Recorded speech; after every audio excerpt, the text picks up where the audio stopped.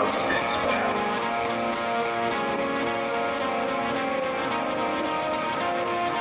Heavy metal over a six-pack.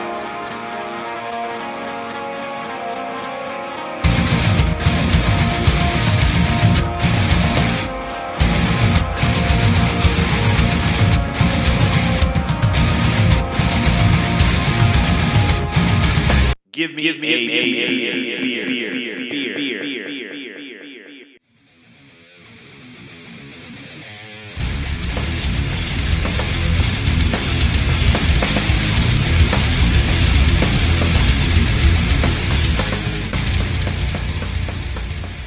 And welcome back to Heavy Metal Over a Six-Pack.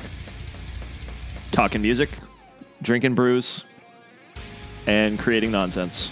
What's going on, everybody? Thanks again for joining us on whatever platform that you were able to go ahead and find us on. We appreciate you chiming in and listening in.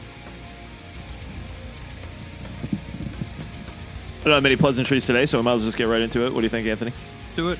Let's do it. Heavy Do metal. it. Headlines? Yeah. Do some headlines. Heavy metal headlines. I didn't bring a lot today. I actually only have one, and so this is the one that I actually was like quizzing Sir Anthony on. It's actually a Revolver magazine newsletter that I actually got quite a while ago, and I've just been kind of sitting on, hanging out. But it's the famous Revolver magazine fan votes, which I know we're all so fond of. Mm-hmm. Light a host today. You're just going to hear Marcus and Anthony today. I like how you put yourself in the third person. Yeah, whatever. Is what it is. Jay's not with us, so like I said, light today. He usually loves these fan votes, so he'll have to give you feedback on online or something like that. But it is the how'd they word it? 5 greatest Iron Maiden songs. I'm assuming they're talking about of all time. So again, I was trying to quiz Anthony as to name 5 of these, and I think he out of I don't know, half a dozen out of eight 6, guesses, 8 maybe? he did get 2. I did. So congratulations. And they were like on the bottom of my list, mind you. Why is this not freaking working? What the hell is going on here? Hold on.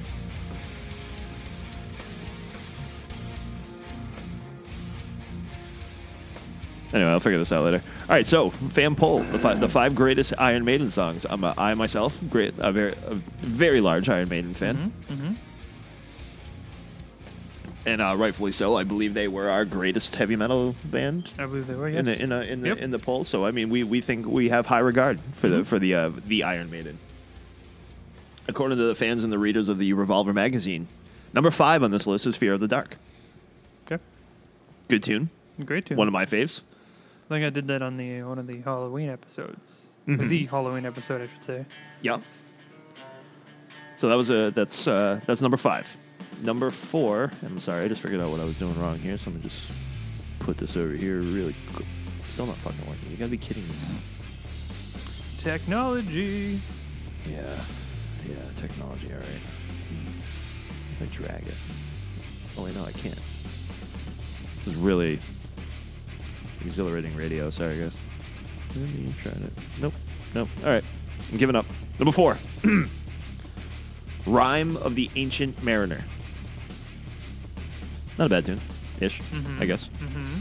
I can't play the video for us because it's no longer available for some reason. Well, that's fine. Rime of the Ancient Mariner clocking in at nearly 14 minutes in its full form. Long song. Released in 1984. It's no small entry in the Maiden catalog. Yeah. Number 3, The Trooper. I think that's pretty universal. I mean, yeah, that's... Comments say you literally can't go wrong with putting The Trooper on for any occasion. Intro riff is equal parts pure shred and pure fun. Instantly recognizable to metalheads of any stripe. Mm-hmm. This is true. Number 2. And I had to think about this one. Wasted Years. Great song. Oh, dirt. All right, I feel dumb now. So that was voted number 2. And number 1 is the infamous ripoff, Hallowed Be Thy Name. You know, I'm even surprised Aces High isn't even on there. That wasn't one of my guesses either, but Well, let's see. So if you actually... So 86...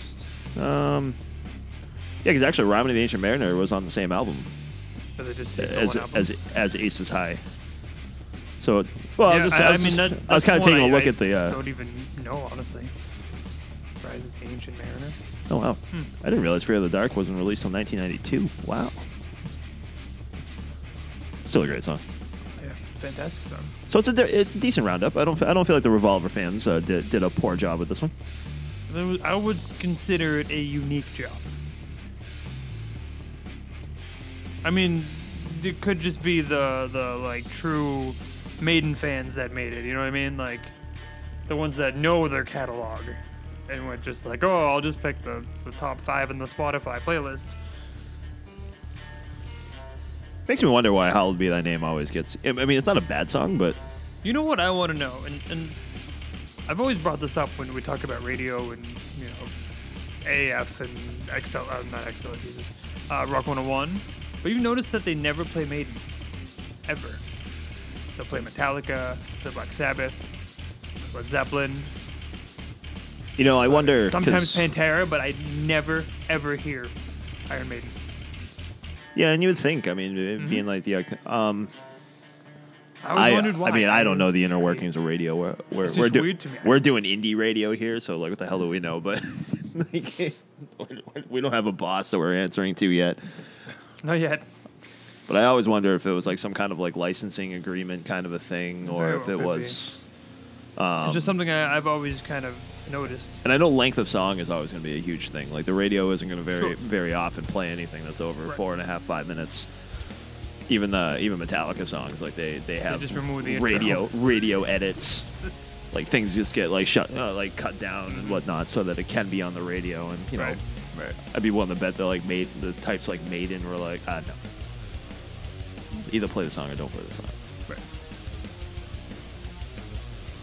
But short and sweet.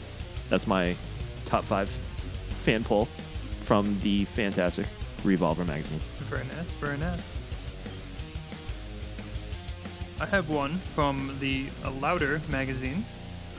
We know AC/DC has been kind of like not AC/DC. I think this is like our second or third episode. I think we talked about this.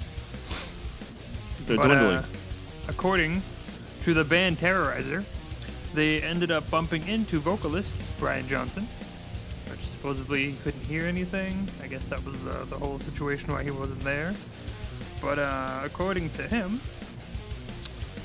let's say they quoted from Terrorizer, we ran into Brian Johnson from AC/DC at the airport today after the flight home, and we asked him about the rumors of him being in the new AC/DC album.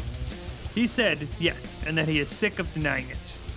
So, Why was he denying it? I have no Why idea. would he have been denying it? I'm not sure. I mean, Say his issue for not being there was like health related. well, Wasn't no, it? because he was under threat of permanent deafness. Yeah, that's not important. No, not at all. Not important at all. Screw yours. And you know they had Axel, Although you only have one set of hearers. but evidently, Johnson has since worked with audio experts, ACS, on a solution to his hearing problems.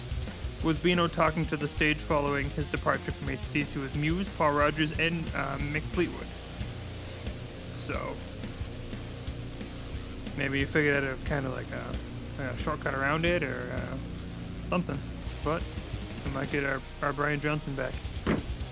You know, with today's technological advances, I'm sure they could find They'll a way just to. make him a hologram. Christ. He can watch his own show Yeah, he's doing the show from like a remote location with Yeah. like very low volume. in Cancun. That wouldn't be so bad. No.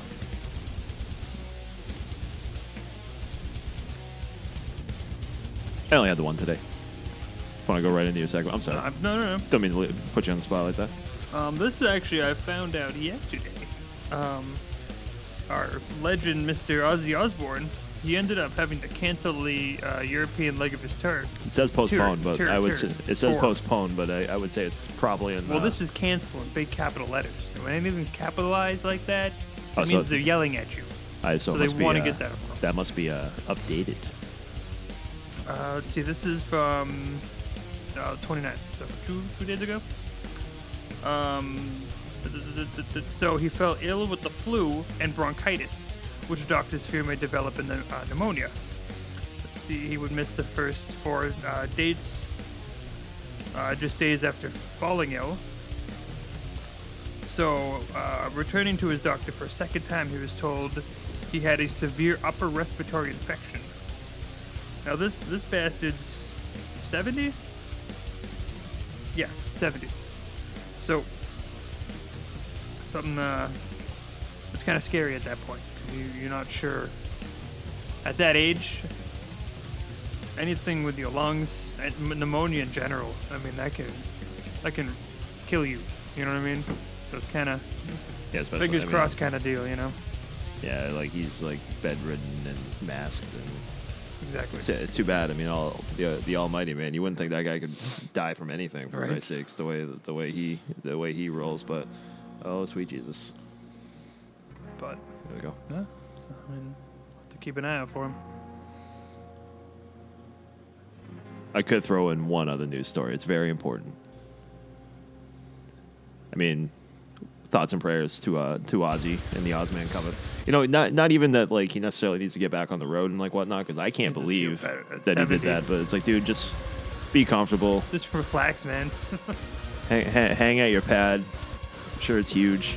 Yell at Sharon all you want. Probably hide from Sharon. Too. Uh, Beating him with a phone noodle. Probably why. It's probably her fault. So I have another Revolver magazine story. I love these newsletters sometimes, but this is a very important article that I'm going to discuss with you guys today. Here it's the Tour Laundry Specialist. Slipknot stage clothes, filthiest he's ever cleaned. I mean, yeah, I guess. The man's name is Hans Jürgen Topf. He's the Probably world's regrets that leading too. expert when it comes to handling the tour laundry of famous musicians around the globe. Topf. Pops. T-O-P-F. Topf. Let's put a weird consonant at the end of our goddamn name. Dude, weird. it's how the countries do this stuff, man. Don't we? We I love think you. they just have like dice with letters and they just throw them all, and then they just put them together. Like, yeah, there's your name. Congratulations. If anybody's listening from Russia or Germany, we still love you. We promise. We're just poking fun. We're just assholes. Topf, who After you say that, I'm gonna call him Topf for I'm lack sure of it's something very elegant, and we for, just suck with our so- American accents here. Topf, who calls himself Der Topf, started a company called Rock and Roll Laundry after devising a system to handle the immense need for wardrobe cleaning as bands make their way from city to city. Can you imagine like Gores? Fucking absurd. Yeah, that would apparently be. Mr. Topf has not worked with Guar. Although Although- he's a smart man. To Guar's credit, they don't really wear much. I mean, they have their costumes. Some of them. I mean, I some of suppose them they are, like- fire into the crowd as opposed to at Right. themselves. And they got like specialized thongs and weird shit. Yeah. Anyway, Though the paper caught up with him backstage at a U2 gig, Topf has also worked with much heavier bands and claims Slipknot had the filthiest stage wear he's seen in his lengthy career. you know why? Because you have 8 or 9 as opposed to 4.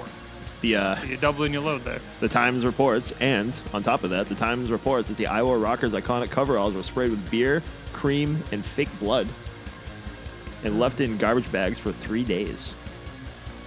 Those stains were added onto what the cleaner calls the most common, which are sweat, no surprise there, and aluminum dust from the wheels of equipment cases when they're carted on stage. I figured it'd be from swinging up a keg. Performers who spend a lot of time on their knees or crawling during the show can benefit from the crew putting down mats during load-in, which prevents the dust from settling on the stage floor. I didn't know there was so much This is etiquette. involved in this. This dude's doing your freaking laundry for Christ's sakes. There's an article about one detail Pissed that the whole time too. Fucking one ass detail pissed. that might surprise fans is how well behaved their favorite rock stars are these days. While Topf used to find drugs in the stars' pockets quite often, he tells the paper these days I'm more likely to find an herbal tea bag. Different times, man. Different times. Oh my word. That's why music goes downhill, because they stop doing drugs. Oh. You think I'm joking? Oh boy. Yeah, this is what happens. Like, this stuff gets saved to my archive. It's so weird, It's the random shit you find. and I just hang on to it until it's that time, and then boom. Shakalaka. You know, fun side fact. I was actually I started watching these. Just a fun side story. I don't have many sources for this. Netflix is one. I haven't seen the Netflix one yet, but Hulu. Also, it's have you heard of the Fyre Fest, Anthony?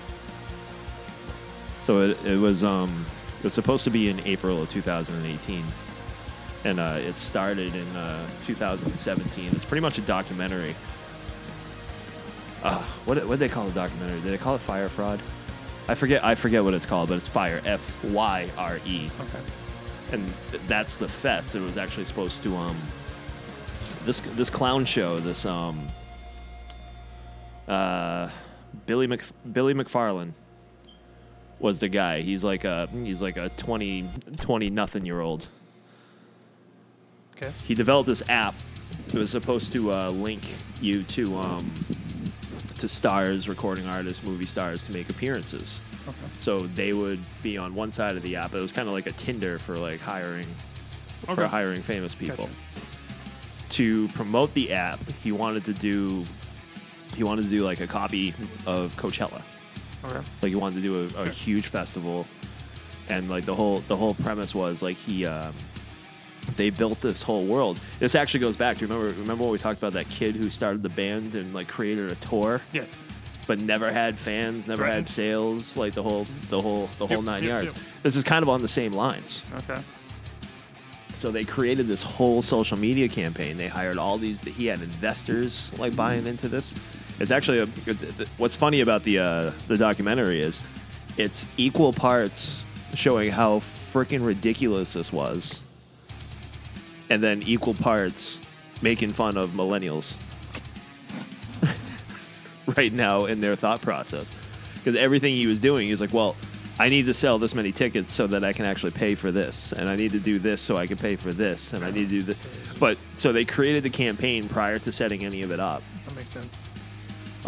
They tried renting out this island in the Bahamas. Oh. Had all these beautiful like beach Shooting pictures. high. Ended up being like a broken down parking lot. People were paying like tens of thousands of dollars for these villa suites and Yep. like all this stuff that was supposed to be like oceanside. It was supposed to be like an all inclusive thing. Right. Like all these bands. That's what Blink-182 was going to be one of them that was going to be performing. Bunch of rap artists, bunch of pop artists. Like there was like a huge thing, and then like this thing went viral, and I guess like people are paying like 20, 30 grand. So day of, like they're all flying out to the Bahamas, like all these people thinking they're going to like this Right, greatest right. the greatest party in the world. There's like those FEMA tents set up, and like there's like a mattress. There's barely any bathroom Classy. facilities. Like all the bands like backed out. They're like, there's something like wicked wrong with this. Like we're not getting, Something's we wrong. haven't got paid like the way we were supposed, like agreed upon. Like, so all these people flew out to the Bahamas and pretty much got stranded there. So they weren't even there? Like there was no festival. Like it was all, it ended up being a fraud. Oh. But it's a cool documentary. Like I said, I just got through the one on Hulu. Like I want to check out the one on Netflix too, which I believe is by another set of people that were involved. But it's just such a clown because like this Billy McFarlane dude, like they're interviewing him throughout the whole thing, and like he just looks like a space cadet. Yeah. It's like you didn't think there was gonna be a problem. There wasn't like sanitary bathroom facilities, and like they just show him like no, obviously it's like a video. It's a video that's been edited, so they're probably making it look I'm like 20 sure. times worse than what Yeah, it was. well, obviously. But he's just like staring off into space, and it's like, it's kind of Hello? funny. It's kind of funny, but yeah, the fake Fyre Fest. It's the world we live in, man. It just means people are like so gullible, man. Can't be. Can't believe everything that you read on the internet, No. guys. No. or on the Instagram or the Twitter. If something sounds like it's too good to be true, it probably You know, is. it's funny. So, I'm gonna side note this 'cause stuff you find on the internet. Now, this is from a personal story, but you know, Facebook. I'm sure you've seen it. You'd be like, "Oh, I just won blah blah blah blah." The first 500 people to like or share Oh, God, yes. get right. So, the guy won. I think it was $10 million right? So he posted the thing, oh, I just won this, blah, blah, blah. The first 500 people get 50 grand.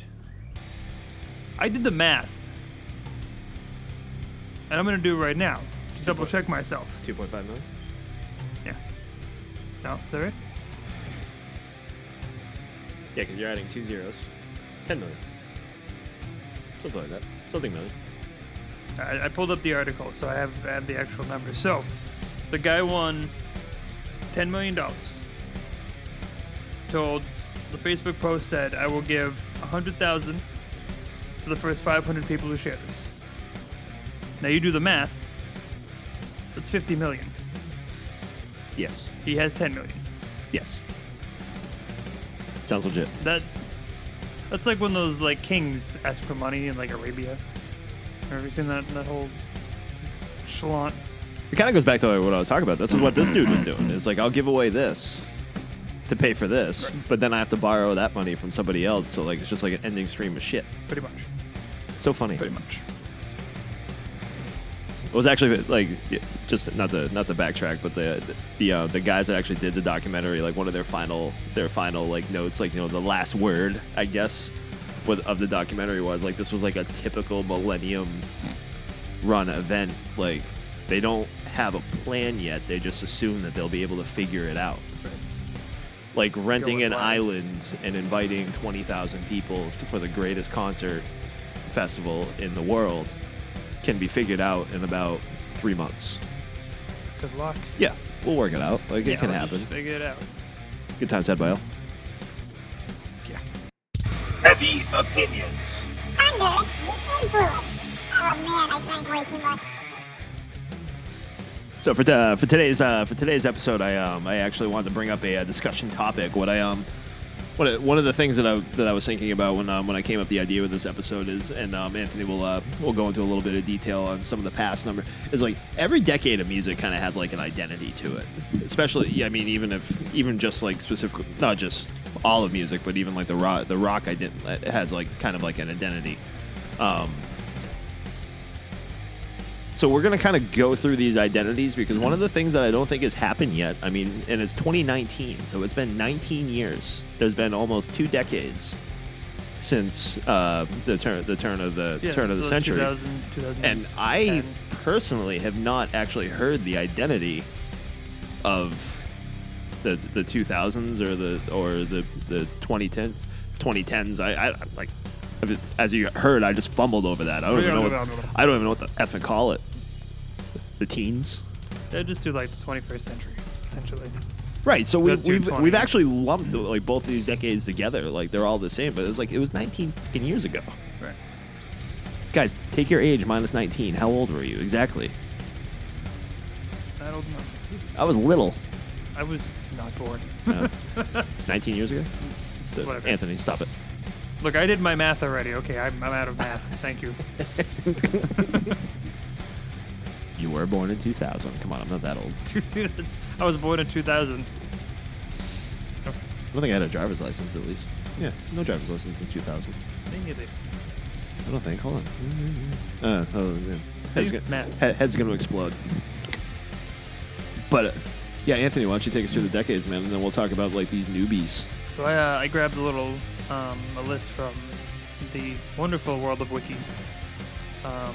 So this starts at 1940. So the 1940s, you comprised of your swing, your jazz, your big band. So swing typically involves a lot of brass instruments, obviously, and they usually have large assembles of 12 to 25 people. Big band is also considered a form of jazz. And I mean, you got people like Glenn Miller, Dorsey Brothers, King Cole, Frank Sinatra, Barry Como, Dean Martin, any of the big band guys. That was the start. Now, I'm going to point this out now, and you'll notice that as we continue up the tree of life here, you'll notice that you have less and less people needed for said bands, which I find interesting. Anyway. No, I'm serious though. Like, you start with like this huge big band. That was the only kind of band stuff in the 40s, 30s, 40s. It's all your big band stuff. Yeah, no electric guitars back then. No. Moving on to the 1950s, rock and roll was the first term that was ever used by Alan Freed, a disc jockey from Cleveland, Ohio, to describe the new form of music that was taking shape. Devil. Devil. Yes, devil music, influenced by blues, gospel, and country music. The artists were often showmen. The music usually included guitar solos. You have Chuck Berry, Little Richard, Jerry Lee Lewis, Fats Domino. Elvis Presley was later in the... He was obviously the big one, but he came out of the same genre. Era, I should say. Doo-wop was also in that same era as well. Which was less of the rock and more of the pop, I guess, for the most part, if that's the word to use.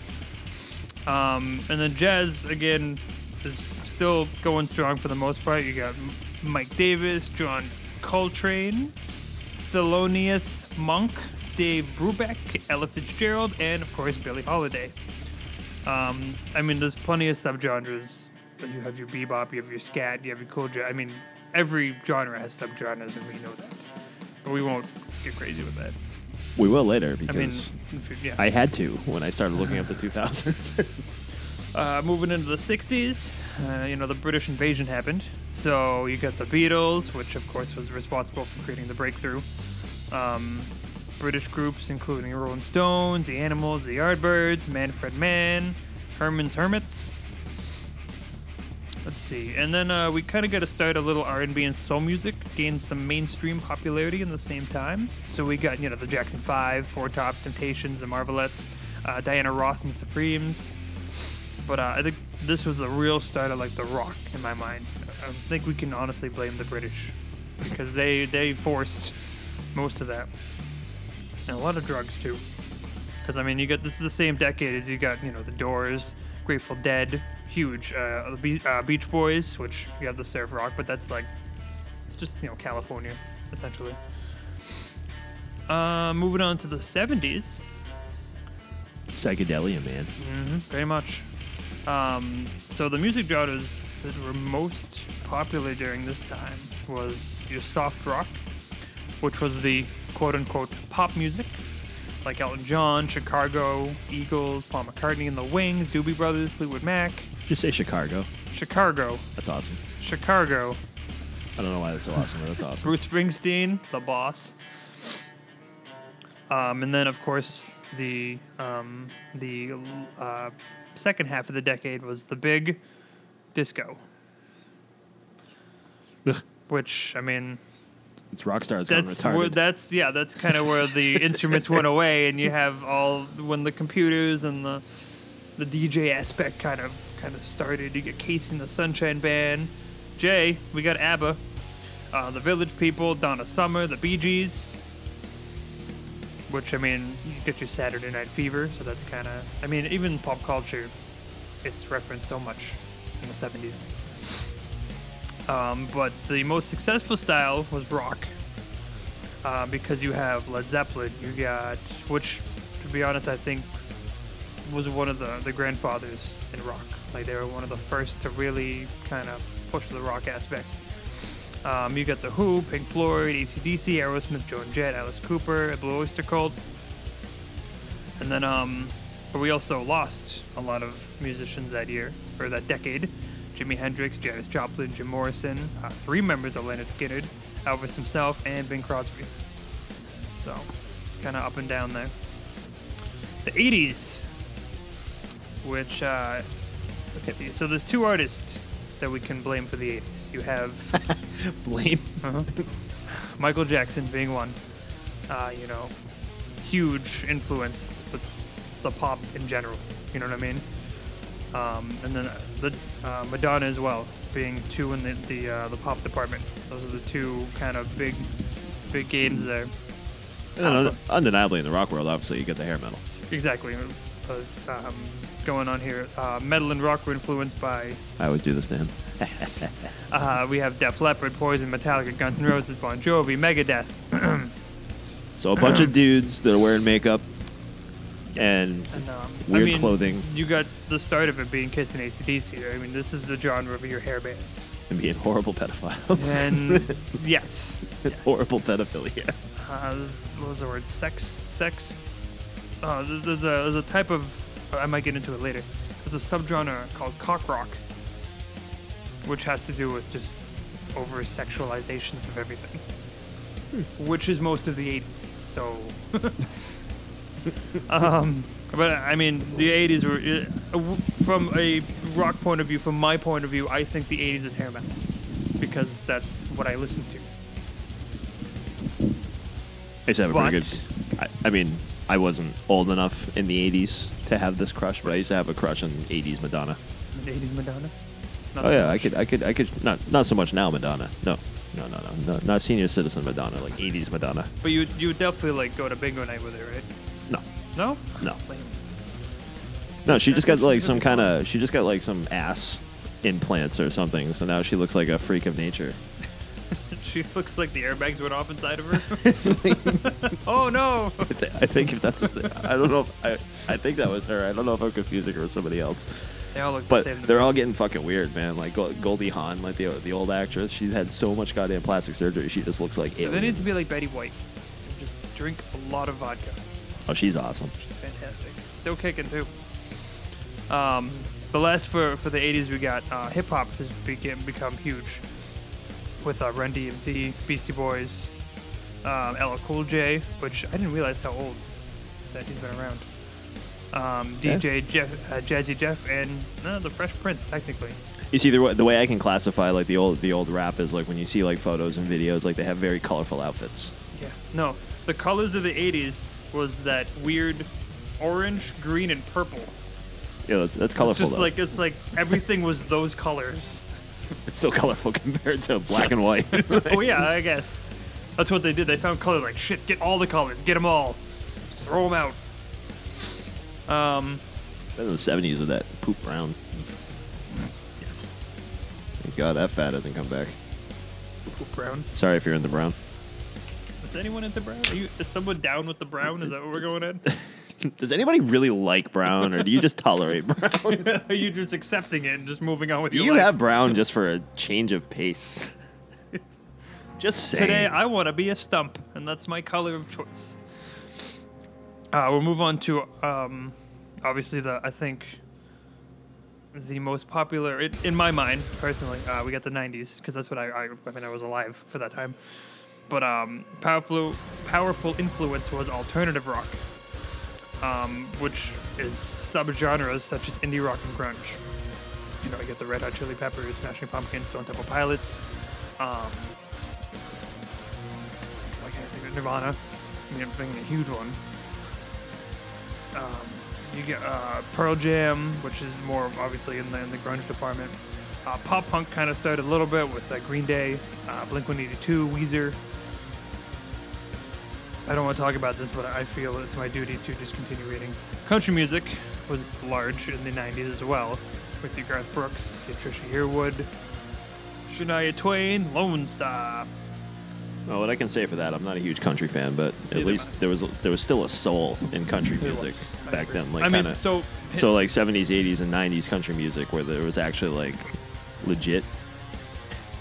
yeah. Well, it's funny because my grandmother was a huge country person, and she used to always babysit me, so that's what I would listen to. So I mean, I have a few like older ones like Brooks and Dunn, the Tractors, like that age of John Michael Montgomery, if you want to go that far. Yeah, Which my mom. that I can handle, and it's just nostalgia for me. It's not necessarily how you know. My mom was huge into it. So Yeah. like Alabama, George Strait, I heard a lot Yep, of. George Strait, Garth Brooks. Billy Ray Cyrus, Billy Ray the Cyrus. bad boy of country music. Yeah, with He's his so achy, bad. breaky heart, So bad. his mullet, right Created- in the front. Created a Miley. Thanks, Billy. Good job. Just become bigger than you've ever been. See what you've created? Hey, make more You know money. he can destroy that, right? Because he created it. I hope he knows that. Is that how that works? According to like Frankenstein. Moving on into our pop music.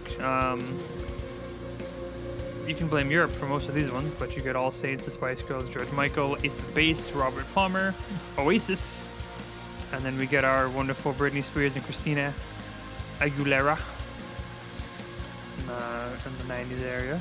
Well, I had Christina Aguilera's poster on my wall. Who didn't? Just the album cover. That's all I needed. Sorry, to get to sleep at night. It was sold at Newberry Comics, man. If I could get it at Newberry Comics, it has to be cool. Yes. So we can also consider the feminist wave in the 90s. So we have Sarah McLachlan. Oh, sorry, that was Strawberries back then. I apologize. I do remember Strawberries. McLaughlin? Jewel. McLachlan? McLaughlin? No, it's definitely CHLAN. Yeah, whatever. Lisa Loeb, Joan Osborne, Meredith Brooks, Sheryl Crow, Alaina Morissette. Why is Dave Matthews? That is not a woman. Whatever. Natalie Merchant, Mariah Carey, Whitney Houston. I mean, those are all your contemporary adult musics. But it was a big age for the women to get out there. Because I remember looking at... So, my opinion of the 90s were one-hit wonders for days. Because I watched on VH1, they had the top 100 songs of the 90s. 97 of them were one-hit wonders. And I'm not even making that up. You got like Informer by Snow. You know what I mean? Like Alaina Morissette, I think she only had like 2 songs, and that was one of the ones on there. You got Ironic on there. She's only got like 1 song. Maybe that was like the blueprint Lou for like Bega the, was on there. You know what I mean? It's just all these one-shot things. the blueprint for oversaturation was like starting. Yeah. Or I don't know. There was like that. It was like that way because I remember. I mean, I can actually physically remember like a lot of this. It was like there was always like the search for like the next big thing. So like something was going to be popular for like a month, and then it was going to disappear off the face of the planet. Something else was going to be Fad-based. popular for a month. So the 90s, I remember mostly, you know, Three Doors Down, Matchbox 20. Like, that's when I feel the alternative was huge. Well, what was funny, because going back to that point, like, I think the first Ozfest I went to was 1999. Okay. It's either 98 or 99. One of those two. I'd have to go through my shirts again. That's how I remember. Patreon video. Yeah, let's go through my pile of concert shirts that I'm not allowed to wear around my current girlfriend. No comment here. But 98, 99, it was funny because like all the supporting acts would be these one-hit wonders. Now, thankfully, they're at a festival for them. You only have to listen to them for like 20, 25 minutes, but like you have to listen to all their crap until they get to like their last song, and it's like, yeah, I know that one. That one. That song's great. Alien Ant Farm. I thought it was 2000s, but we get the idea. It's just it was unbelievable. It's like, oh, I love this band. Do you really? Are you listening to this right now? Do you really love this This is all band? terrible. It kind of sucks, or it all sounds exactly like the last It's one. very generic, if you must. Lastly, I got the 2000 2009. So hip hop and rap. I mean, this is. I think this is the pop jump. 'Cause I'll get into my thoughts on pop music later. But you got Eminem, the Black Eyed Peas, Jay-Z, Kanye West, Timbaland, Britney Spears again, getting a little more. But we have the boy bands was the big 2000. You got the Backstreet Boys.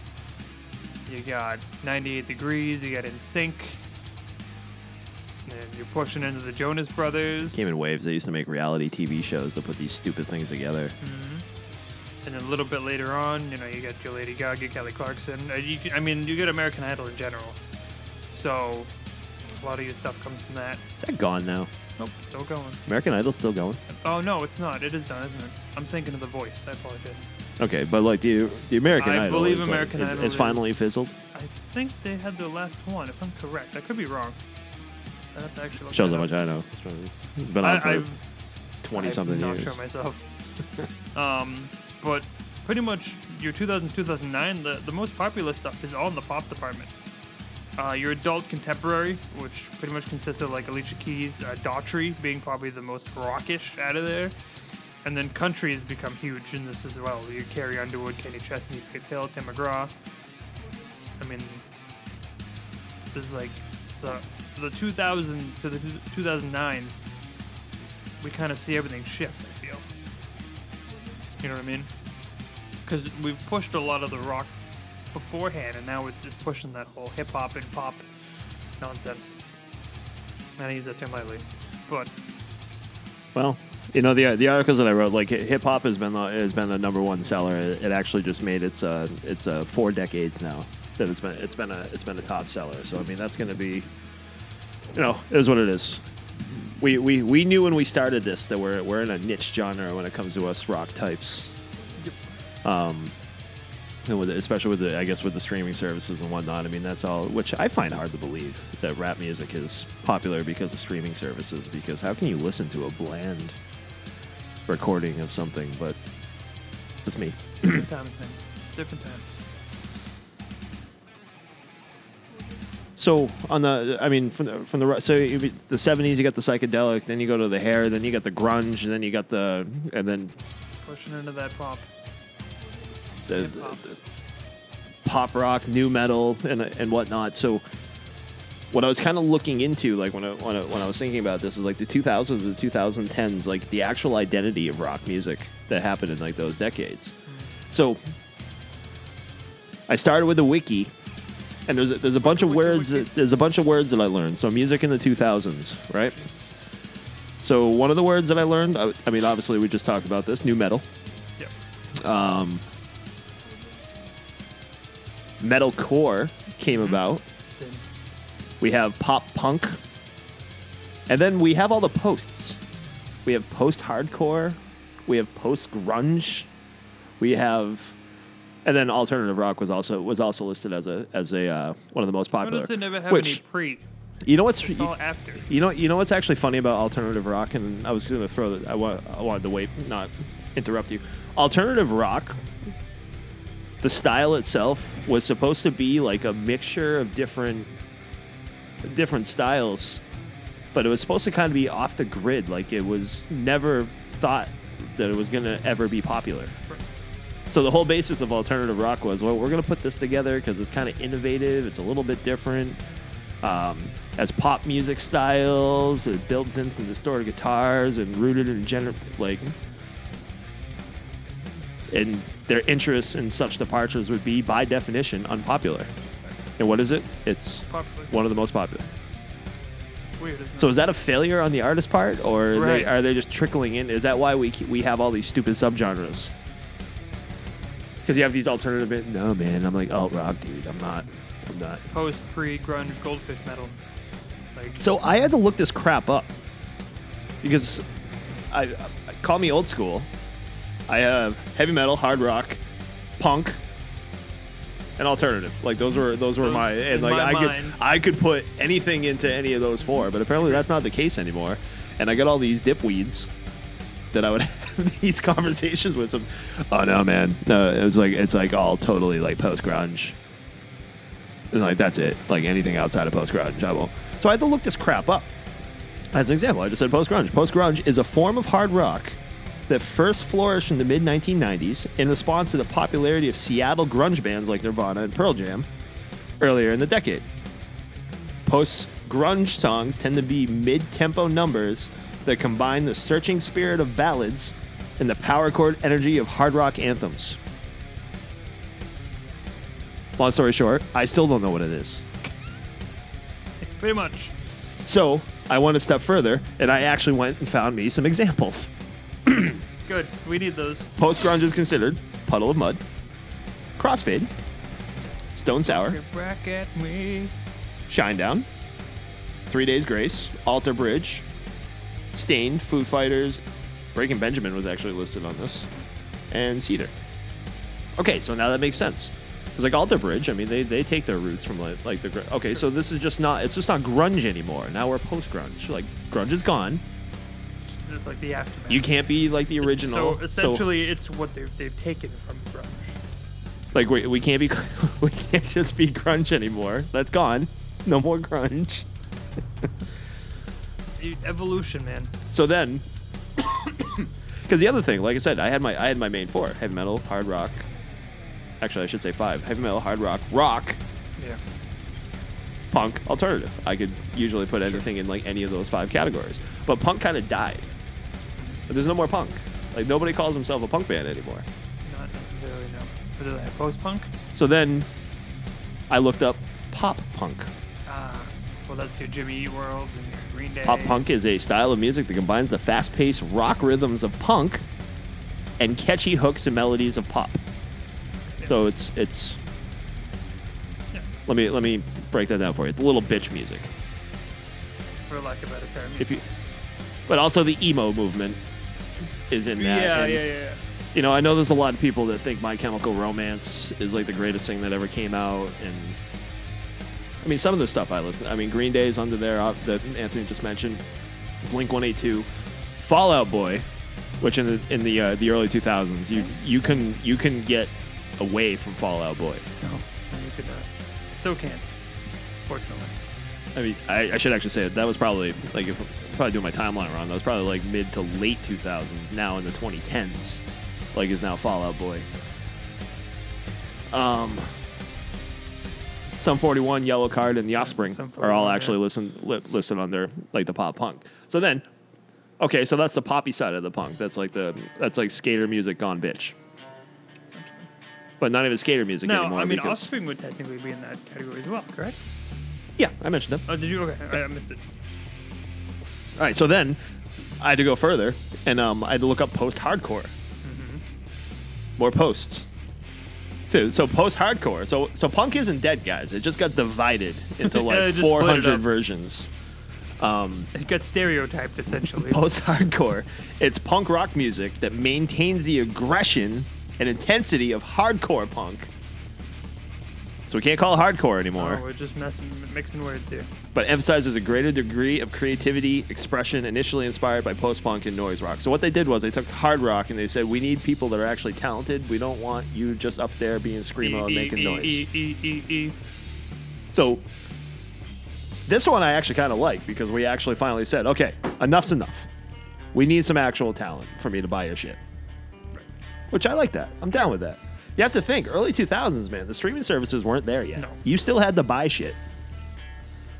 I paid many dollars $90. on iTunes, and you know, I was a fan of Napster. I had tens of thousands of tracks, but you still had to actually like, buy shit. So we finally said, no, I'm not gonna buy another Hatebreed album.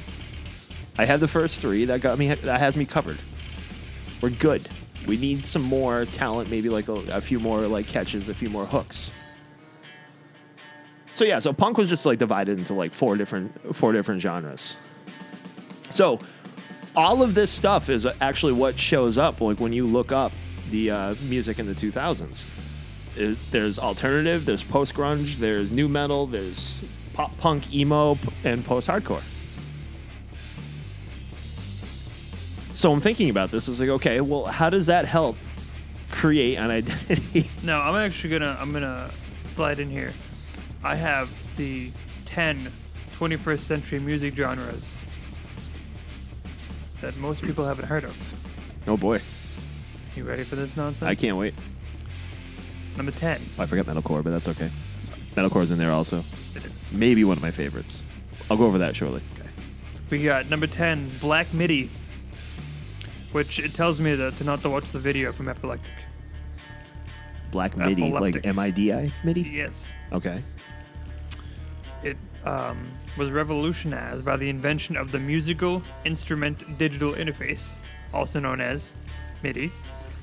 The new system streamlines the ability of electronic musical instruments and computers to talk to each other, making it possible to control notation, pitch, tempo, and countless other parameters at the push of a button. Today, you'd be hard-pressed to find artists who don't use MIDI in some way, as it becomes ubiquitous with pop and electronic music. So the concept of MIDI has reached new extremes with the development of this so-called black MIDI. Cram as many notes as humanly possible into a single composition, essentially. So it's Isn't that what like Steve down in Connecticut does? yeah, essentially Creates yes. like a 300 instrument orchestra for like a 30-second clip. They've been known as blackers, evidently.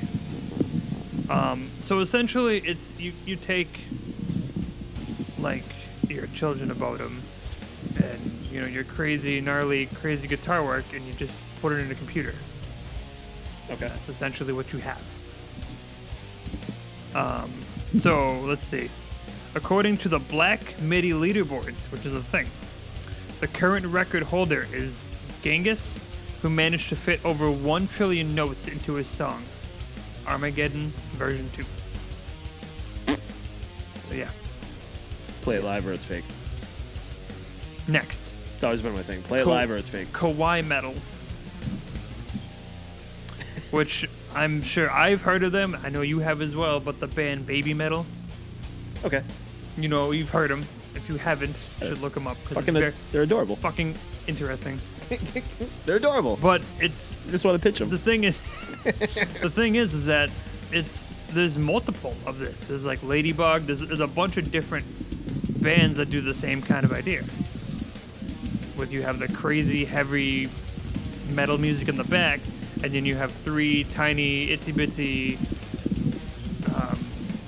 maybe Asian, maybe Japanese schoolgirls up front. Essentially. Thank you. Sorry, I don't mean to make fun of Thank anybody. you for the visual and the audio there. That was needed. But I mean, essentially, that's exactly what it is. They laugh. That little chuckle. Koba metal, evidently, is another form of the J-pop, essentially. So it's J-pop with metal. Uh-huh. But ever since Baby Metal, they've become so popular because it's so different. Because you have 2 genres that are totally opposite ends of the spectrum. It's so fucking goofy. It's good. It's super goofy. It's super goofy. It's so goofy. It's good. Next in line, we have number 8. It's called Lowercase. So, although the phrase "less is more" was coined in 1855 by poet, Jesus, I haven't even started drinking really. Poet Robert Browning, didn't really enter till the 1960s. So, decades later, musicians have taken the expression to heart, focusing on playing only a few notes to create an ambiotic rather than on more traditional music elements like rhythm and melody. Every day we're bombarded by so much noise, cars, airplanes, appliances, and construction, but the subtle forms of noise go unnoticed. So this lowercase is a subgenre of minimalist electronica.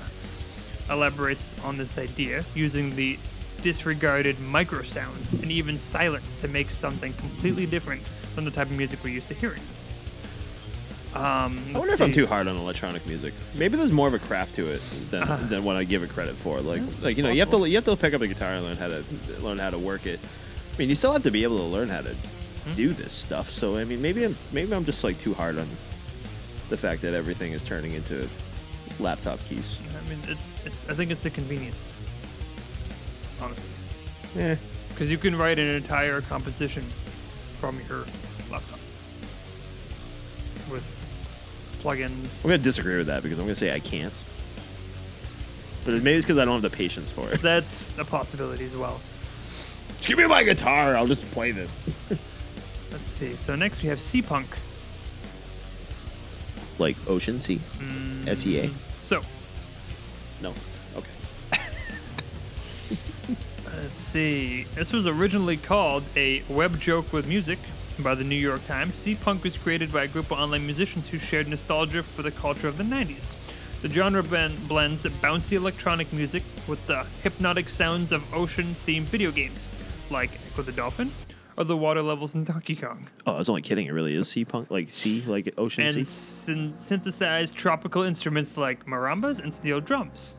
That doesn't make any sense at all. Like, what does that have to do with the punk punk music of the '90s? So the band is called Boys of Paradise, and Unicorn Kid is the song. That would be an example of said C-Punk. I mean, not just confined to the music, Sea-Punk also spawned a widely popular design trend, which used aquatic imagery as well as every hue of turquoise imaginable. So yeah, I guess we can just do what we want to. Number 6, I'm a fan of this one. Wizard rock.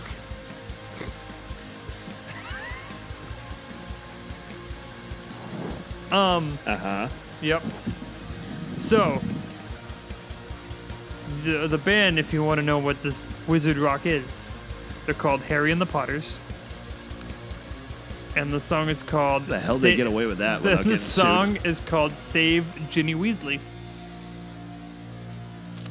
So, the 90s, J.K. Rowling, which the creator of Harry Potter. Let's see. Wizard rock, sometimes known as WROK, rock, appeared in the U.S. around 2002. So it's been around for quite a while. The genre has since grown internationally, and they have a yearly festival. They're inspiring Rockstock, which is a yearly festival of wizard rock bands. So it draws heavily on themes of the Harry Potter universe, essentially. So that's kind of like a theme-related. So they write songs on the specific characters. They will often don costumes to add a deeper level of immersion into the performances. Example, and I noticed this as well. Led Zeppelin has a lot of Middle-earth references in their songs. So it's not like it hasn't been done before, but these guys are kind of... So, notable artists, Harry and the Potters, Draco and the Malfoys, and the Parselmouths. It's a whole can of worms, man, I tell you. Okay, I got some more interesting ones. So, number 5, we have Witch House. So... Obviously, musicians have long been associated with the occult. Ancient times, the shamans would perform incantations to summon spirits. In the 90s, Norwegian black metal bands burned churches and murdered their own band members, which is just fantastic. It's just what you do.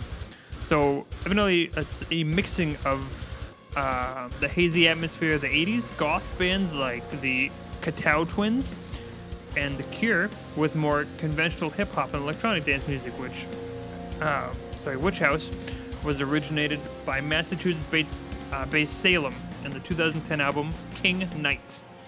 So the band is called Salem, and the song is called King Knight. That would be your look for. Like Sea-Punk, this genre implements a visual aesthetic that draws heavily from the 90s pop culture. Most notably the Blair Witch Project, Twin Peaks, and Charmed. Pretty much all the elements of the genre are references to witchcraft, horror-inspired album art. So, I mean, these are probably, a lot of these bands we've probably heard of, and it's just a genre that's associated with it. They're just horror-based with a little bit of popness in it. It's kind of weird. It's also seen as a reaction to chillwave. I don't know what that means. But yeah, so you got Salem, you got Crystal Castles, and no, I'm gonna say this and then I'm gonna spell it. It is said as it is spelled as lowercase o, uppercase o, lowercase o, uppercase o, and then one more uppercase o. So those are your bands in the Witch House department. Next, and my most favorite, Nintendo Core. Oh, Lord. So, some bands to mention: Horse the Band, The Advantage, and Mini Bosses. Nintendo Core fuses two unlikely allies: the 8-bit sounds of video game music, pioneered by Kondo, with the aggressiveness of hardcore punk and metal. We have a group we're gonna try to reach out again to, known as Lame Genie. They do a similar idea of this. And we'd like to maybe talk with them. Maybe they can give us some background on their idea and how everything's done.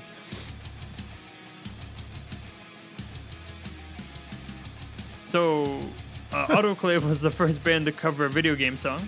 The last of their self-titled album is the theme from Paperboy. Mr. Bungle actually used sounds from Super Mario Brothers as well, which if Jay was here, I'm sure he would agree with that. Let's see, the first Nintendo Core album was released in 2001 by Horse the Band. The conjunction between the album's heavy guitar riffs and keyboards used to replicate 8-bit Nintendo sounds caught the attention of audiences everywhere. And the band seen modest success in its nearly 2 decades of existence. So essentially, the term Nintendo Core was coined by the group's frontman to describe the album, although he originally used it as a joke, as it's eventually just picked up. I get behind this. Number 3. This might be my favorite. Pirate metal. Now, unfortunately, the option they give me here is Swashbuckle, called Cruise Ship Terror, which honestly is a decent song. Unfortunately, Swashbuckle is an American band, so they don't know shit about pirates. I prefer Ailstorm if I'm gonna pick my pirate poison, because they're actually like from not America, and they know a little more what's going on, and they're just great. But I'm sure if I don't need to tell you much about pirate metal, but you got your pirate sounds in the back, the accordion, and your pirate theme, and sometimes they're dressed as it. Usually drink copious amounts of alcohol, but if you haven't heard Ailstorm, you need to learn Ailstorm. You need to know Ailstorm. Band's notable artists here: Ailstorm, obviously, Swashbuckle, like I said before, Running Wild, and Legacy. I got 2 more here. Getting crazy. I'm reading the bio for Ailstorm. It's great, isn't it? Avast ye landlubbers. From the deepest, darkest depths of the Caribbean comes Ailstorm, a drunken band of pirates on an epic quest to drink your beer, steal your rum, and be the greatest damn band that ever did sail the 7 seas. From humble beginnings playing shows to farm animals in a field somewhere in eastern Scotland. That's what Scotland. That's where they're from. Ailstorm have evolved an international party machine hell-bent on conquering album charts and festival stages throughout the world with their infectious brand of pirate metal and their dashing good looks. Yar. Yar. Our last 2 here. Vaporwave. You can only imagine. Characterized by its heavy sampling of smooth jazz and lounge music from the 70s, as well as pitched vocal samples and hazy electronic synths. So a lot of electronic nonsense in this, evidently. The genre was formed almost by pure coincidence by Daniel Lopatin and James Ferrero, experimental musicians who released albums at around the same time that sounded eerily similar. Let's see, Vaporwave incorporates its own visual aesthetic to fit the music. Prominent imagery includes web design from the 90s, think Angel Fire and the Neo sites, outdated 3D visuals, the use of Japanese characters and artist names and song titles, glitch art, and no apparent reason, the ancient Romans and Greek sculpture. Notable artists: Macintosh Plus, Saint Pepsi, James Ferrero, and Chuck Parson. Lastly, Harsh Noise Wall. Uh-huh. So, As opposed to... to put it simply, Harsh Noise Wall is a huge middle finger to everything we know about what makes music pleasurable. The genre is totally devoid of elements that we normally associate with music, like melody or structured rhythm. It is perhaps the quote-unquote most extreme type of music. Every time I die, listen under this by any chance. Your bands are Vomir, The Rita, Werewolf Jerusalem. At times, unsettling the listener by creating an unrelenting wall of noise devoid of dynamics or progression. It's unrelenting, I'm telling you, this is every time I die. cacophonous, and dissonant. At times, it can cause pain or increase adrenaline response. Listener discretion is advised.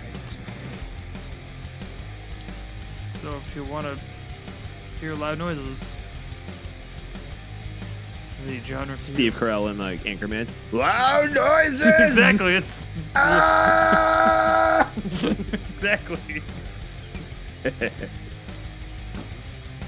Oh man, Those are- the subgenres, dude, killing me. Silly.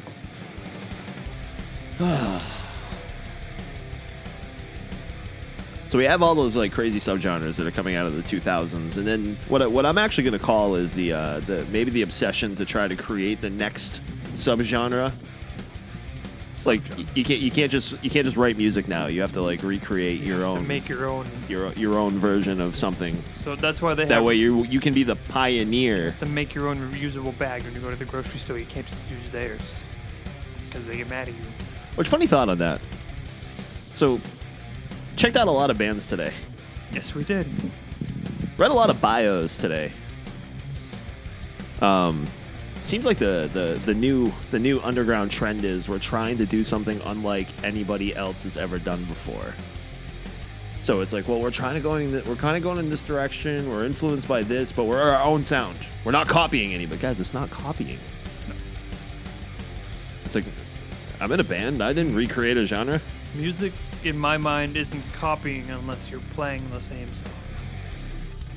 Say 'Cause what? that's how music evolves, because you have your influences, you have what sounds good to you from what you know. See, I haven't figured out like where our music actually falls in all of this, Right. but I can tell you, we're Well, this is why I give Bryce a lot of credit from the guys at Hotel Graffiti that we spoke with. Because, like Bryce was saying, he doesn't listen to music. interesting. He just plays what he plays, so he doesn't have an influence.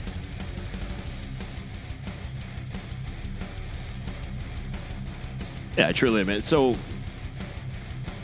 there are two other genres that came out starting in the 2010s that I'll bring up, and they're the ones in the rock side of the charts is what's considered to be the up and coming, and that's the progressive and experimental rock, which I feel like. So Anthony just gave us a really long list of all these funny little subgenres and whatnot. Can't that all fall under maybe an experimental rock genre? Do we?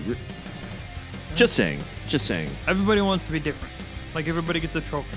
But the bands that are the bands of note that they were talking about, with like the progressive, and I'm actually a pretty big fan of these guys. Nothing More Yep. was brought up as being an example. Highly suspect, which they're okay. I've heard some of this. This band I always thought was kind of weird. 12-Foot Ninja. Yeah, well, good.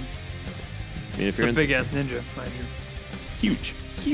Not good at doing its job. And then there were two other bands I've mentioned: Dead Letter Circus and Marmozettes. I don't know how to properly pronounce that. But those have been like the genres, along with like the new metal and the metalcore and whatnot. So as far as identifying the identity of these last 2 decades, it's still tough. I mean, going over all of this. I mean, if I had to like actually point out, I would say the new metal and the metalcore is what's going to define the 2000s and probably most of the 2010s. The bands that are actually listed under metalcore, just to throw it out there, because I actually forgot. Atreyu, right? Atreyu, I do believe would be, but As I Lay Dying, Killswitch Engage, Trivium, Bullet for My It's Valentine. the ones where you have the screaming and the clean. All That You have a Remains. little bit of August mixture. Burns Red is actually considered metalcore, apparently. Really? Avenged Sevenfold, Parkway Drive, Lamb of God, Asking Alexandria, which I thought that one was kind of weird too in that grouping. But you know, depending on like what list you look at, some of these are over 3 or 4 different genres. And so, my opinion on the genre thing is I think it has a lot to do with the person. Because one person listens to one band differently than other people do. You know what I mean? Does that make sense? Yeah. Like, I feel like you're just kind of like, oh, well, that's obviously blah. When someone else is like, no. It's obviously, B as opposed to A. I think it just depends on the person. So they're gonna have to come up with a like a one word answer to like all of this. Like you have to take all these variations. Like the thing that I kind of touched on this before is like all these post genres and like whatnot. Like especially like What comes after post? Who knows, dude? Stamps? I don't know. Like especially like the post hardcore. It's like listen, we're not gonna settle for hardcore anymore. We actually want talent. We want riffs. We want hooks, kind of a thing. And I actually think that's true for a lot of this stuff. I mean, people can say what they want about like the new metal that's out there. Bands like the Korns, the Slipknots, the System of a Downs, the Deftones. There's a lot of layers. I mean, the stuff is good. Disturbed, I actually saw listed under new metal, which I thought that was, I don't know, maybe, kind of, sort of, I guess. I mean, I even want to bring up, we have a little revival action of, and I bring up the Vedi Grand Fleet being, it's like, there's a lot of music that's played in the style of the 70s, like Led Zeppelin, like Black Sabbath, like Deep Purple. Yeah, you know what I mean? If that's where this is going in 2020, I'm out. I'm going to sidebar this real quickly. I read an article, I don't remember where it is, so I can't give any actual, what's the word? Credit. Credit, there we go. Vedi Van Fleet actually posted a thing saying that people need to stop relating them to Led Zeppelin. Well, maybe they should stop sounding like fucking Led Zeppelin. I actually like the article or the interview that I heard from the guys in Led Zeppelin that are sick about hearing about Van Fleet. Like, if you don't want somebody... They sound exactly fucking like it, people. I've actually mentioned this before. Somebody explain this to me. Why are they so great? It's so weird. They look fucking weird. They sound exactly like Zeppelin. What the F is so freaking great about it? It's strange, really. Tell my ass. Like, freaking copycat Jamotes, yo. That's all I fucking see. But I mean, continuing with, like I said, with the revival thing, I mean, you have bands like Wolfmother, you have bands like The Sword, Witch, stuff like that, which, I mean, they follow that 70s sound, you know what I mean? So, I mean, who knows? I mean, it's always going to repeat, unfortunately, in some way, shape, or form. You know what I mean? And that's history for you in general. Makes me wonder if, like, 20, 30 years from now, we're going to see, like, reunion tours of Mudvayne. You know what I mean? And it kind of freaks you out, doesn't it? Because you can't let go of the past, like, kind of a thing. It's weird. Or the Rolling Stones will still be playing in, like, 2030. Now he'll just have a microphone strapped to his coffin. 110. It'll be like just his head. In a jar, like in Futurama. like Ted Williams style. Yeah, exactly. Just floating around. Some holographic hips shaking. I'm sure there'll be holographic something. No, you know what? That's exactly what's going to happen. It's going to be all the fucking old timers. It's going to be a Zeppelin reunion. It's going to be Ozzy. It's going to be AC/DC. All fucking holographs. And the rest of us actually playing instruments still are going to be like, what the fuck? Now, what are your thoughts on this hologram thing? Would you go to a show? Would you go to a reunion show if it was all holograms? If it was all, no. The stuff that I've heard done and seen done in the past is like when they do like a tribute, like they'll play like one song and they have them like show up for like the one tribute, like not even maybe like a full tune, like maybe just like an intro to a tune, an outro to a tune, like something just to make it look neat for the people, and then put some info, like some some tribute type info like behind it. A bunch of that would be cool, come but in and play the parts. To watch essentially 5 cartoons. I mean, honestly, it's the same as if you watch like a live video for a DVD. Yeah. Because they're not there. Yeah, so pay a bunch of money to sit 3,000 feet away from it. I don't know how I feel about that. Like that. I don't know. I mean, it's gonna happen. Yeah, I mean, now that you brought it up, like mind blowing. Like that's probably exactly where we're. There were two. I mean, we have the technology. There are 2 holograms that have been confirmed and seen and made. We have the Tupac which is a hologram, which is completely ready to go, and you have a giant duck in Japan. Giant hologram duck. That's all we got right now, but it's at least something. Yeah, I don't know. I mean, if we're fortunate enough to still be talking about this like 10 years from now, we're probably going to be talking about the first horror where like the headliner is going to be like a holographic, like something. It's true. It's scary, but it's true. That's the thing. You're playing a CD at that point too, because it's not like you're not going to get any clever licks off of or like some dude in like a freaking Muppet outfit. And that makes you figure out like how is the audience interaction going to be? Can they do that? You know what I mean? Like you can't just like bring someone up there and just you know what I mean? Even like I joked before, like Homeboy will be at like his own home, right? And like holographed out there, so that like it's still him, but he's not actually there. I don't know how I feel about that. I'll be saving a lot of money on live concerts. I mean, maybe go to one just to, it's like, oh, okay, yeah, that was kind of cool, I guess, ish. What happens if I throw something at him? Does it just go? Zoom? Probably. Do they pick it up and throw it back? Yeah, I mean... Does like some robot come after me? I'm like, oh, fuck. This is the robot uprising. Yeah, no, Shit, this gonna be... is fucking... Was it See, that's what's going to happen. This is going to be like the the robot uprising. We're all going to be like mesmerized by like all these shiny concerts. It's like, oh, you thought this band was dead. Look at them. They're alive. There they are. And, you know, like all of our credit history and shit. It's all getting microwaves like... eating my dog or something at that point. Yeah, like that's how they get us. Transformers. Fucking Decepticons. They seized all of my dozens of dollars out of my bank account while I'm watching these pretty shiny lights. But what was that movie? The Stephen King one, Maximum Overdrive. Which, side note, the entire album, soundtrack, AC/DC. So you know. Money. So, conclusion? Inconclusive. Clearly. We have so much crap going on that we actually have no identity. None of us know what we're doing anymore. Right. And unfortunately, because I'm looking at the clock here, I have to say it's going to remain inconclusive. Send us an email. Tell us what you think. Yeah.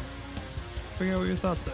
Send us your hate mail about all the music that's come out. Because I know there's hate mail out there because I see all you bastards' nasty little comments on everything. Actually, no, more importantly, send me pictures of your puppy. I like puppies. If you have a puppy, we would love to see. I would love to see puppies. Puppy with the rock horns, man. That'd be great. We'll have like a whole. But don't block the puppy. Put it off to the We'll side. do like a whole page dedicated to puppy pictures. With rock horns. Off to the side, not in front of the puppy. No. Don't be a dick and rock horn your puppy. No, rock horn your puppy. All right, let me. It's time to grab another beer and then talk about it. This is the Heavy Metal Over 6-Pack Beer Review. All right, what are we thinking? Is it a good beer day or is it a bad beer day? It's always a good beer day. Never a day that's not good for beer. Unless it's Dragon's Milk, then that's the difference. All right, so last campfire episode, I actually kind of remember this was historic. I gave a perfect rating to a beer. You did. I was very excited about that beer. Don't ask me what it was called. It was from Two Roads. I know that. It was I the just have to- IPA, right? Yes, it was the honey something. Sure. Honey Road, honey something It's like that. sitting Two in my Roads. basement still, honestly. The cans are still there, so. Okay, that can't be possible because there was only 4 and I drank them all. No, like the actual empty can. Like the Oh, two, yeah, the two yeah, just, yeah, I just gotcha. hanging out there. So I was actually speaking of cans. Nice cans. Speaking of these big cans. Nice cans, sir. So from Chicago, Illinois. Illinois. That's how it's spelled.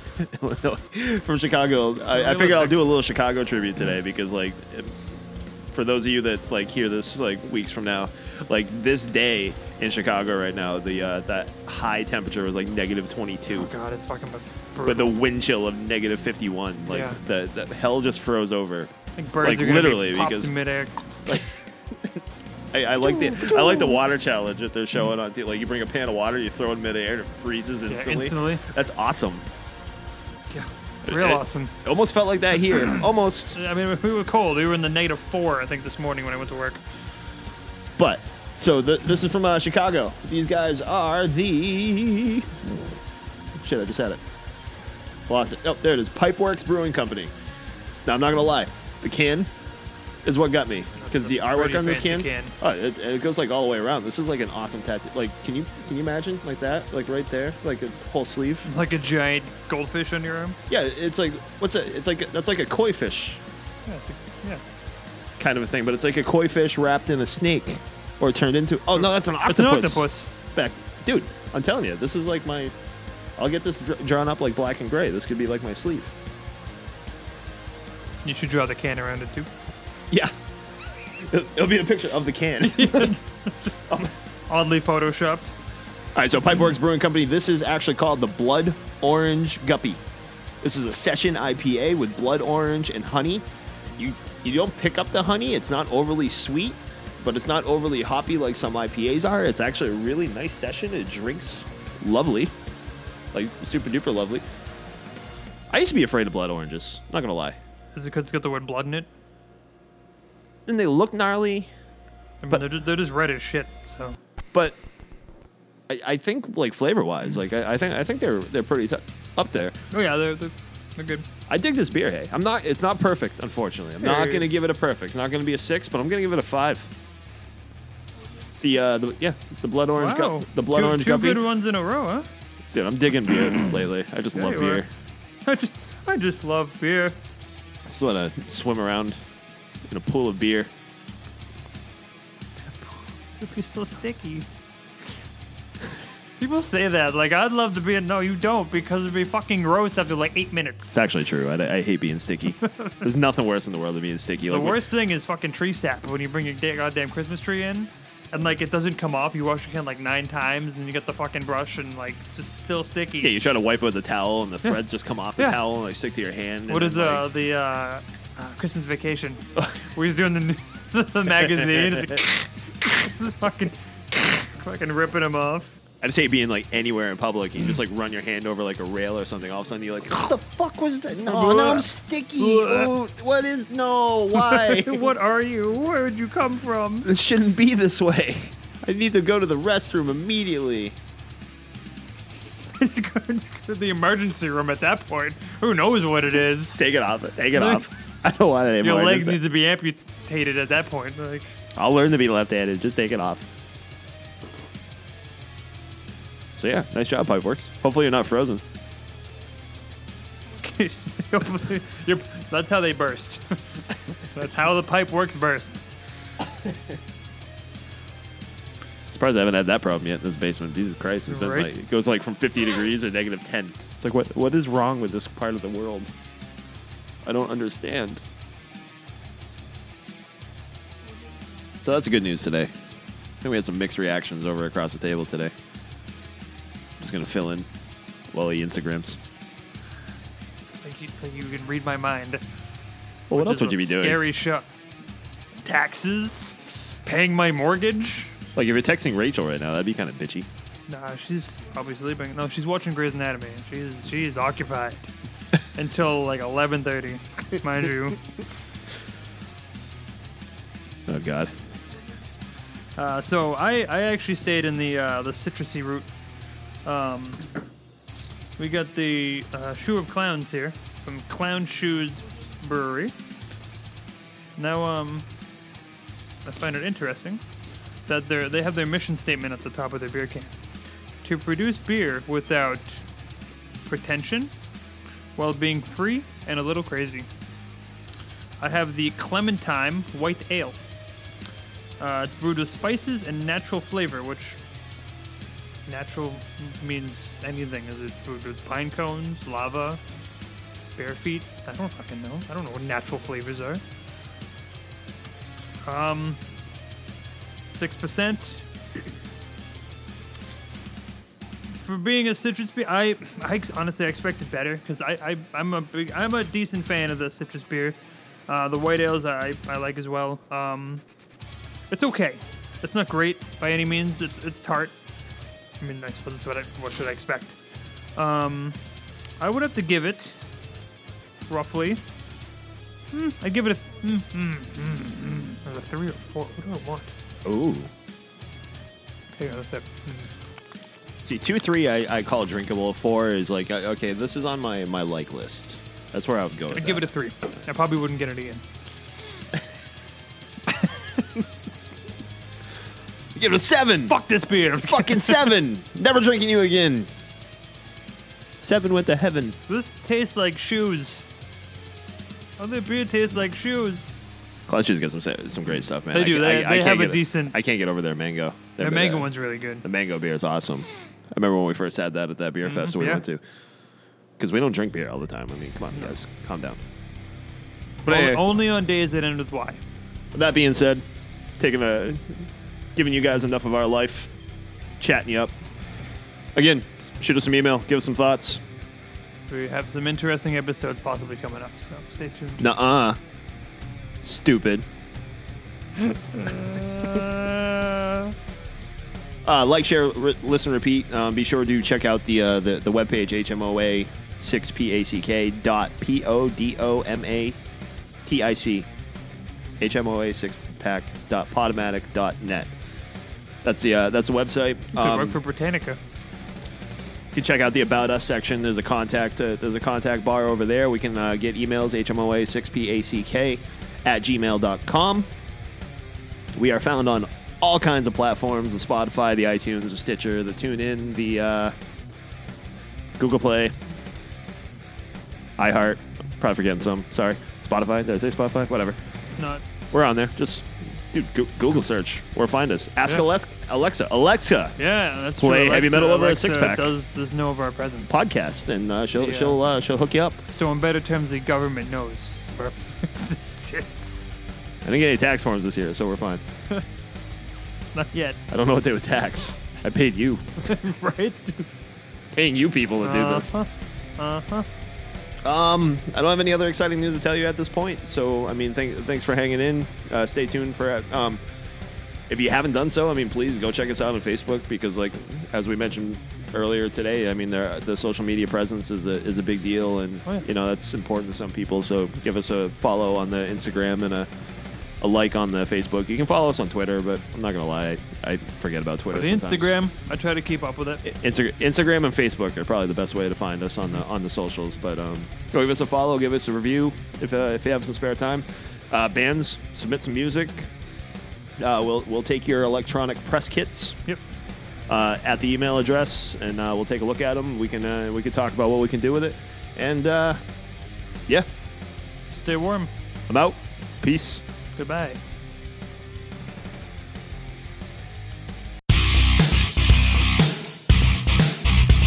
That is the end of this episode. Another fun-filled day in the world of heavy metal over a six-pack. This is Anthony, Marcus, and Jay signing off. See you next time.